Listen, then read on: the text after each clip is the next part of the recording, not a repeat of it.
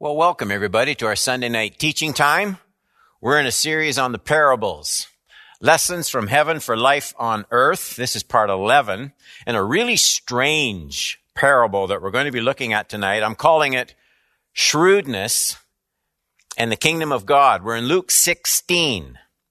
It's a little longer, Luke 16, 13 verses. Get a Bible. Let's study this together, church. 16:1. He, that's Jesus, also said to his disciples. Now, let me just say again, all these parables are talking about how the kingdom of God works. And this parable has some surprising truths that Jesus wants to strike home into his disciples about how the kingdom of God works in our lives. He also said to his disciples, there was a rich man who had a manager, and charges were brought to him that this man was wasting his possessions. So the manager was wasting the master's possessions. Verse 2. And he called him and said to him, what is this I hear about you? Turn in the account of your management, for you can no longer be manager. And the manager said to himself, what shall I do, since my master is taking the management away from me? I'm not strong enough to dig. I'm ashamed to beg. I have decided what to do so that when I am removed from management, people may receive me into their houses. Now listen to this, verse 5. So summoning his master's debtors, one by one, kind of on the sly, he said to the first, how much do you owe my master? He said, 100 measures of oil. He said to him, take your bill, sit down quickly and write 50. 7. Then he said to another, how much do you owe? And he said, 100 measures of wheat. He said to him, take your bill and write down 80. Verse 8, the master commended the dishonest manager for his shrewdness. Get that. Jesus is speaking now. Parable's over. For the sons of this world are more shrewd in dealing with their own generation than the sons of light. 9. And I tell you, make friends for yourselves by means of unrighteous wealth, so that when it fails, they may receive you into eternal dwellings. What's that all about? 10. One who is faithful in a very little is also faithful in much. And one who is dishonest in very little is also dishonest in much. If you then have not been faithful in the unrighteous wealth, who will entrust to you the true riches? And if you have not been faithful in that which is another's, who will give you that which is your own? No servant can serve two masters. We know these words. We don't usually link them with the parable the way Jesus did. No servant can serve two masters. For either he will hate the one and love the other, or he will be devoted to one and despise the other. You cannot serve God and money. What a story. Imagine Jesus telling this edgy story of a sleazy, immoral servant. Imagine him starting yet another story using his favorite predictable pattern of a master and a servant. Most of Jesus' parables involve a master and a servant in some way. The disciples, they've heard these ideas before as Jesus starts. The servant is corrupt. He swindles his master out of payment he was due from his tenants. The servant, he feathers his own nest with his master's wealth.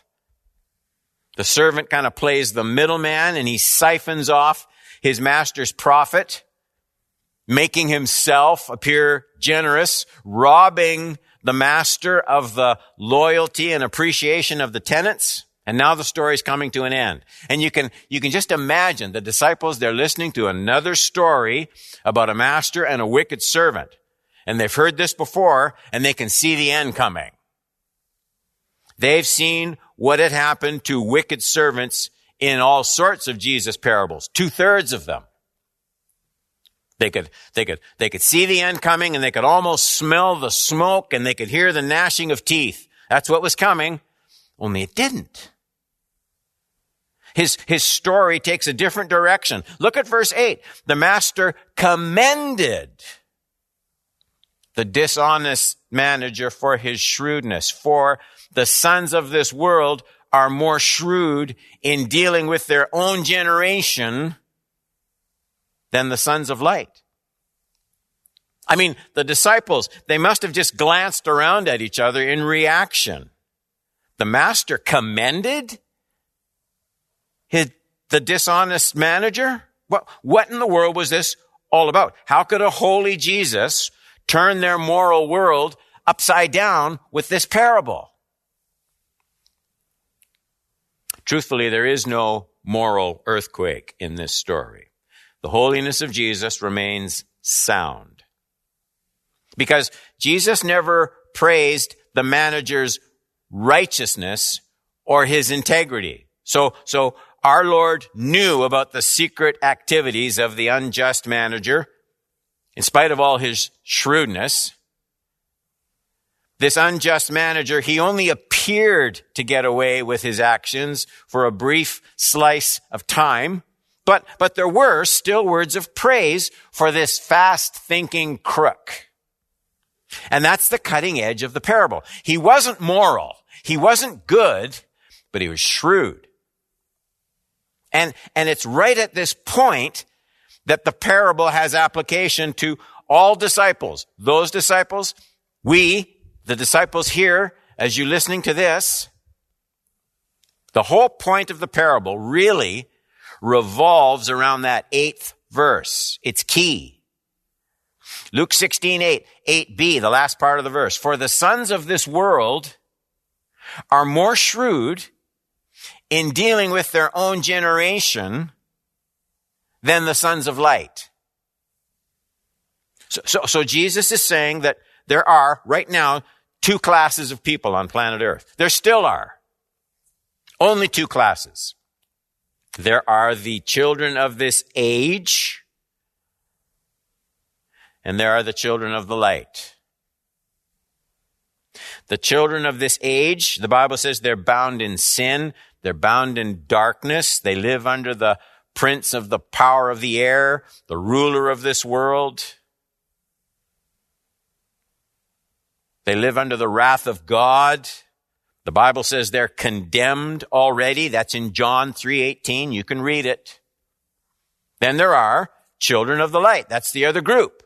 Christians. The name says it all. They aren't in darkness anymore. They know the truth about heaven and hell. They know the truth about sin and judgment, grace and redemption.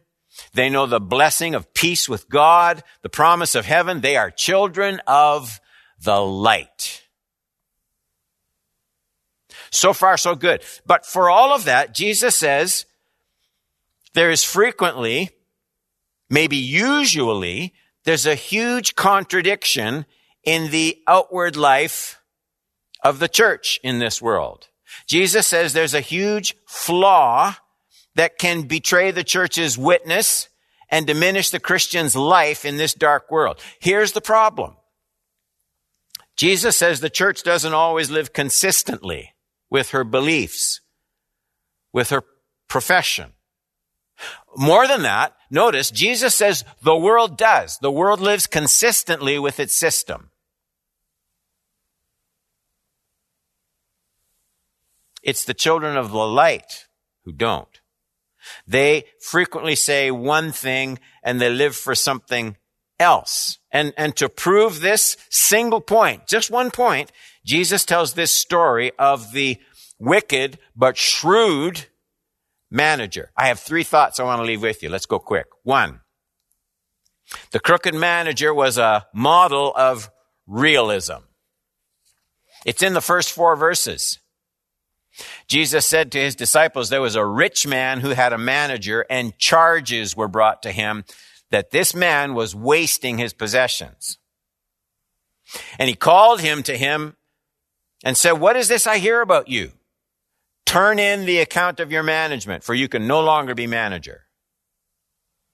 Now notice, verse 3, And the manager said to himself, what shall I do, since my master is taking the management away from me? I'm not strong enough to dig. I'm ashamed to beg. I've decided what to do, so that when I am removed from management, people may receive me into their houses. So here's this manager. He's a realist. He knows he can't remain in his current situation forever. He faces that. He's been cooking the books for quite a while, but his employment was coming to an end. Now, true, nothing he did was right, but at least this much, Jesus says, is an example. He knew his time was limited. That's important. I mean, there's something about a deadline that focuses energy. Time constraints, when they're understood, they give birth to urgency in both good and wicked endeavors. And this manager knew he didn't have the luxury of just leisurely sort of going about his business as usual. That's in verses 5 and 6. So summoning his master's debtors one by one, he said to the first, how much do you owe my master? And he said, 100 measures of oil. And he said to him, take your bill, sit down quickly, write 50. Notice those words, sit down quickly. It's like someone committing a finely timed bank heist, or someone fleeing a security guard, or prisoners escaping over the wall. Now, all those activities are wicked, but in each one, time is of the essence. That's Jesus' point. In fact, that's why Jesus picked a wicked, underhanded manager to star in this story. If anybody has to work fast, it's a crook. That's the whole point. Time is of the essence. This unscrupulous man, he worked his plan, he knew what he needed to do, and he got at it really fast. What is Jesus trying to tell us? Well, some priorities, if they're going to be real priorities, they have to be forced. Some things must be done quickly, or they're not going to get done at all. Some things can't be done later on. So like this crooked manager, here's where we're alike. We Christians, we need this sense of deadline if we're to function well in this world as children of the light. We don't have forever. Oh, I know. Certainly we're called to a life of joy and peace, both of which are real, but we're not called to a life of just leisure. The Christian life, it's an active life. It's not mere activism. I don't mean that. But it's not dreamy. It's not just emotional. It's not mystical. It's focused. It's engaged. It's energetic. It's busy. It's urgent. Here's how Jesus planned his whole life within the framework of some really pressing time constraints. In John 9, verse 4, we must work the works of him who sent me while it is day. Night is coming when no one can work. What a wonderful verse. While it is day. See, what a great kingdom outlook. Each day must be compressed, forced into kingdom service. Must work the works of him who sent me while it is day. Those words describe a person who felt confined by borders, who knew each day had to be stuffed with what's important. That's what this shrewd manager did. And that's why Jesus told the story this way. He did nothing else right. No one says he was right, but he used his present opportunity urgently and quickly, and Jesus praised him for it. Okay, point number 2. This crooked manager, he used every available means to prepare for his inevitable future. I see that in verses 4 through 7. This crooked manager says, I've decided what to do so that when I am removed from my management, he knows that's coming, people may receive me into their houses. And so summoning his master's debtors, one by one, he said to the first, how much do you owe my master? Well, 100 measures of oil. He said to him, take your bill, sit down quickly, write 50. Then he said to another, how much do you owe? And he said, 100 measures of wheat. Then he said, take your bill, write 80. Now, obviously, we know everything this guy's doing, it's immoral. But he's not being praised for his ethics. He's being praised for his industry. He used everything he could get his hands on with only one goal in mind. He was getting ready for the inevitable. He had all of his energies forced in one direction with one goal. That's why Jesus puts the spotlight on him. Apparently, we need that example. The children, this is the whole point. The children of this age, this wicked, materialistic, self-centered age, the children of this age, they work their system. That's Jesus' point. You can see it every day of the week. They rise up early, they stay up late, they skip vacations, they want the business to grow, they borrow all the monies they can get, they spend a fortune on self-gratification, they want a bigger house, they'll move their family to afford it, they'll multiply the number of wage earners to pay for it, they want personal pleasure, they will borrow more money to buy the cottage, the boat, the car, the designer clothes. Jesus said, look at the people of this age. That's what they do. They work their system. In fact, they work their system better than the children of the light work their system. That's what this parable is all about. Have you noticed it? Have you ever noticed that virtually no obstacle will stop the person on his mission to climb the economic ladder? Every challenge can be overcome. Setbacks are just temporary. Problems are just an incentive to a new angle of attack. If at first you don't succeed, try again. And yet that very same person can't be bothered with his Bible because it's too hard to understand. What's going on here? The person who can climb Everest in the business world can't figure out how to get up in time for church on Sunday. The children of this age, the child of this age, though he fall 100 times in his quest for success, he will keep at it with renewed courage and determination. Nothing deters him. Every obstacle is a challenge. But if the sermon's too long on Sunday, he just can't handle it. That's what this parable's about.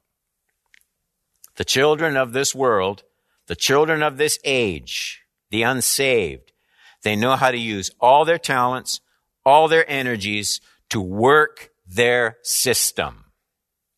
They attach more zeal to their puny little pursuits than the children of light do in pressing into the kingdom of God. That's the rebuke in this parable. Point number 3. Jesus challenges his disciples with concrete decisions to express commitment in their daily use of time and resources. Time and resources. I look at my own Christian life. There are truths that I embrace generally, but sometimes resist specifically. Embrace them generally, agree with them, but resist them when they get specific. My mom used to make us eat the broccoli that we left on the side of our plate. And that's what Jesus is doing in his closing remarks of this passage of Scripture. I want to look at them and then draw a few lessons out of them. Luke 16, 9 to 13 now is where we're reading. 9 to 13. And this moves into now the wrap up of the parable and then Jesus' very specific teaching directly to his disciples. Not parable, but teaching. 16:9. And I tell you, make friends for yourselves by means of unrighteous wealth, so that when it fails, they may receive you into eternal dwellings. Interesting. Verse 10. One who is faithful in very little is also faithful in much. One who is dishonest in very little is also dishonest in much. It's like seed either way. 11. If then you have not been faithful in the unrighteous wealth, who will entrust to you the true riches? And if you have not been faithful in that which is another's, who will give you that which is your own? No servant can serve two masters. For either he will hate the one and love the other, or he will be devoted to the one and despise the other. Here's what you can't do. You can't serve God and money. Here are the closing thoughts I want to leave out of those verses. A, just verse 9. And I tell you, make friends for yourselves by means of unrighteous wealth, so that when it fails, they may receive you into the eternal dwellings. Complicated words, but here's the life lesson. Everything of this world is going to fail you. Everything in this world is going to turn to dust, and it's going to leave you empty-handed. So the only thing worth your best efforts is the kingdom, eternity, eternal habitations is what it's called in that verse. That's where you should put your energy. B, verses 10 to 12. One who is faithful in very little is also faithful in much. One who is dishonest in very little is also dishonest in much. If you then have not been faithful in the unrighteous wealth, who will entrust to you true riches? And if you have not been faithful in that which is another's, who will give you that which is your own? Here's what I think where Jesus is saying here. A successful Christian life isn't found where most people look. So most Christians spend far too much time dreaming about some big spiritual moment. The big grand events, that's what Jesus is saying here. Those aren't the ones that make you and me who we are spiritually. If you've been faithful in little, you'll be faithful in much. If you've been unfaithful in little, you'll be unfaithful in much. So what Jesus is saying is the big grand events aren't the ones that make you who you are spiritually. Character happens when you're not looking. Character is formed when you're not really thinking about it. The kingdom of God is formed within you by a string of little things done faithfully and attentively. One who is faithful in very little is also faithful in much. Don't dream. Be faithful in the little things. Also, in a way that's almost too close for comfort, heavenly spirituality has an intensely material side to it. I hope you noticed. It isn't just thinking lofty thoughts. It's about how you spend your money and how you use your time. I get that in 11 and 12. If then you have not been faithful in the unrighteous wealth, who will entrust to you true riches? And if you have not been faithful in that which is another's, who will give you that which is your own? There's a material side to spiritual living. It has to do with, in this world, unrighteous wealth. That's what we're talking about, the material wealth we work with in this earthly system. You have to be faithful with that in the kingdom. C, wrapping up. Verse 13. No servant can serve two masters. For either he will hate the one and love the other, or he will be devoted to the one and despise the other. You cannot serve God and money. I think Bob Dylan was right in that famous song. It might be the devil and it might be the Lord, but you got to serve somebody. One way or another, you got to serve somebody. To use Jesus' one term, everyone will be devoted to one kingdom or the other. Nobody remains neutral. So if you don't fix personal devotion to the one, you will automatically become devoted to the other. Devotion is something or someone, devotion to something or someone, it's the default direction of every life. That's what Jesus is saying. So this means only absolute, concentrated devotion to Jesus is a safe commitment.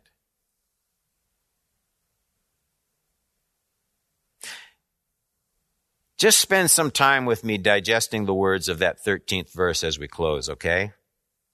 16:13.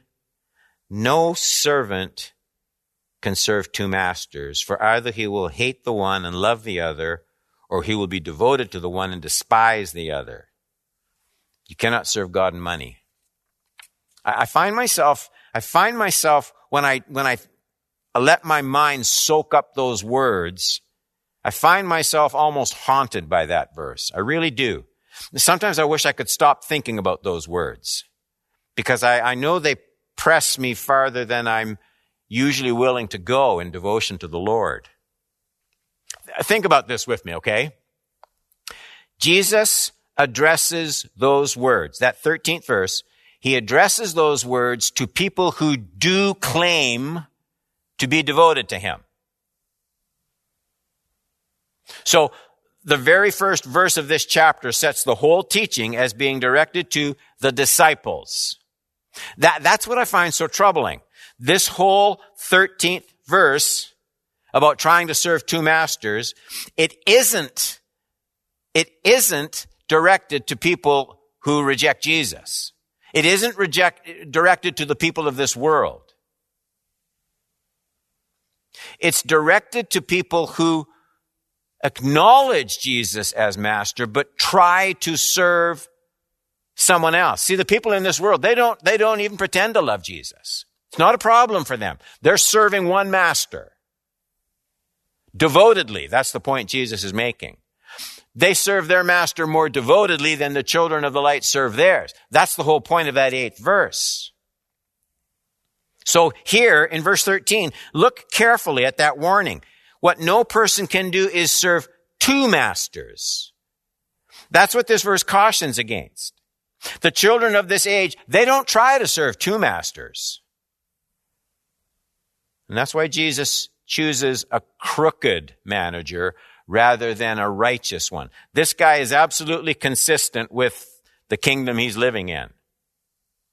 He's serving it faithfully. It's the children of the light that Jesus is worried about. Children of the light, they're the only ones who can possibly try to serve two masters. That's the danger Jesus sees. He looks into the faces of his disciples. He looks into the faces of people trying to follow him. And he tells this story. They aren't denying their master. Jesus knows that. But he wants to impress on his disciples what serving him as master really means. And what it means is choosing Jesus means unchoosing everything else. Consciously unchoosing everything else. Choosing Jesus isn't hard. It's the forsaking of everything else that's hard. Singing worship choruses with upraised hands and closed eyes, that's not hard. Unchoosing the things of this world is extremely challenging. And so this parable, boy, I don't know, it's addressed to people like me, and it tells me what I don't want to hear. It tells me that pressing into the kingdom of God is as much about unchoosing the world as it is about choosing Jesus.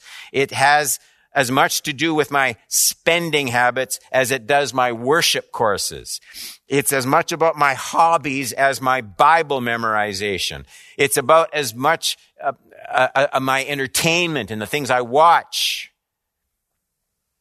as it is my church attendance. So here's the bottom line. If you want a summary of this whole parable in modern day terms, here it is. As a dearly loved child of God, one who is redeemed from this fallen world, destined for an eternal habitation and reward, with only a limited amount of time and energy at your disposal, put more energy into building God's eternal kingdom than Bill Gates puts into Microsoft. Until I do that, I don't know that I love Jesus as much as I think. The children of this world, Jesus says, they work their system energetically. Everything's focused in one direction. Like this unjust manager. He's not righteous, but he's focused and he's busy and he knows where he's going with his life and he puts everything into it. Now Jesus says, the children of the light, they need to be as wise in their kingdom as the children of this world are in theirs. And that is where you find the kingdom becomes like buried treasure. There's a joy that it produces when it's embraced with that kind of passion. That's an edgy parable. I'm glad we got a chance to study it together. Let's pray.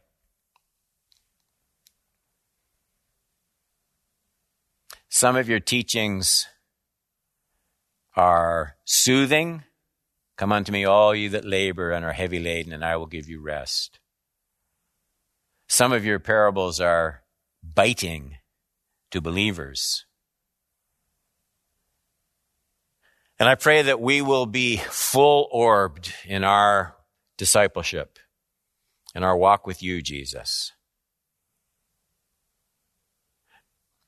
May people see the same passion for your kingdom in our lives that they see in their passion for the world that they serve.